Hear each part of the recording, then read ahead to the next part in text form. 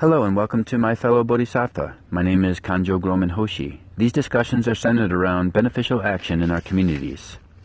Today I wanted to talk about the continuing chanting for the spiritual well-being of animals. I had a discussion.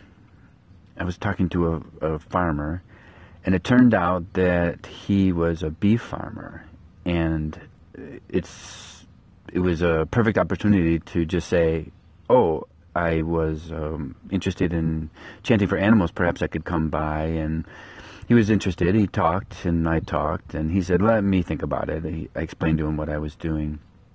And then later before he was leaving, I said, well, what did you think? And he said, I don't know. I don't think so. He turned it down. And that's understandable. I was happy that he considered it. My issue was more with the predicament that I was in of asking permission to benefit these animals through chanting in the way that I could benefit them. And I was upset a little bit. I was upset with myself because I was asking again. I had originally just decided to chant for these dairy animals and these other farm animals because I felt that the initial directive of going into the animal sanctuaries was kind of only doing half the work. And then I realized I was just relying again, putting these benefits into someone else's hands. So I felt very resolved that would be it. I won't ask again. I won't ask. I mean, I'll ask sometimes. I don't want to limit myself through the permission of the humans that are keeping the animals to pray for the animals. And it made me think of a writing I've been going over, not something I wrote, but something I was reading, that if something's right, there's no need to ask permission.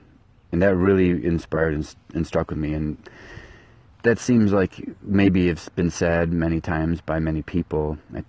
Like most things, like many things, sometimes you have to hear it at the right time, by the right person.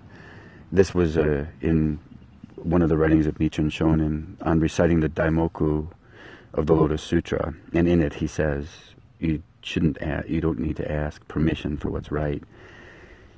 And the timing was perfect.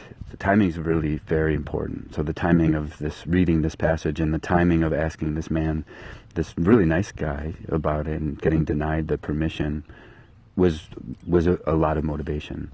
So on Monday, I set out with my robe and my wagesa and my juzu to search for pastures. I found two. The first one was open, very beautiful. The cows were grazing, and they were quite a distance away. And I recited chapter 16 of the Lotus Sutra, and I chanted O Daimoku for these animals. And I don't know really how well cows hear. So I don't know if they heard me, but I know that the intentions were there and the spirit was there and their spirit was there. So distance wasn't such a problem. So off to find the next one. And in my mind, there's a dairy farm around here that keep little veal animals. And I kind of saw that as, I want to work up to that. I wasn't quite near there, so we headed the other direction. We were headed the other direction, and we found a pretty big facility. And I pulled up to the one barn. I parked my car. I got right in front of it. There's a lot of activity around there. And I got out. I'd already had my robe on from the last one.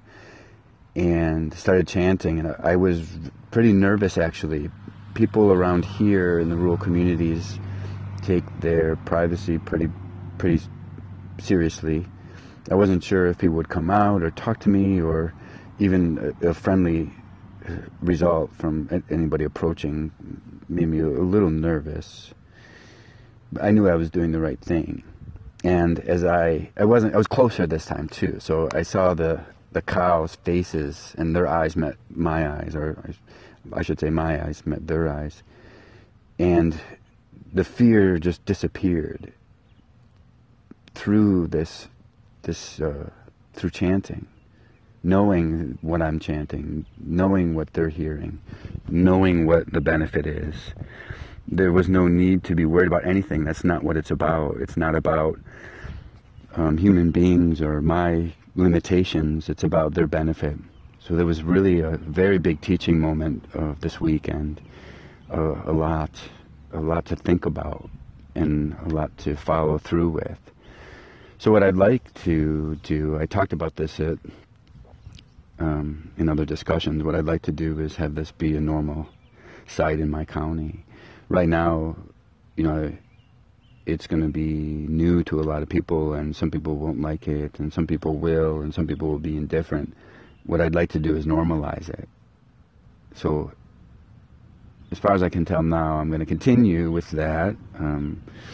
I really see it just as an obvious sort of duty as a practitioner of the Lotus Sutra and a care for all sentient beings.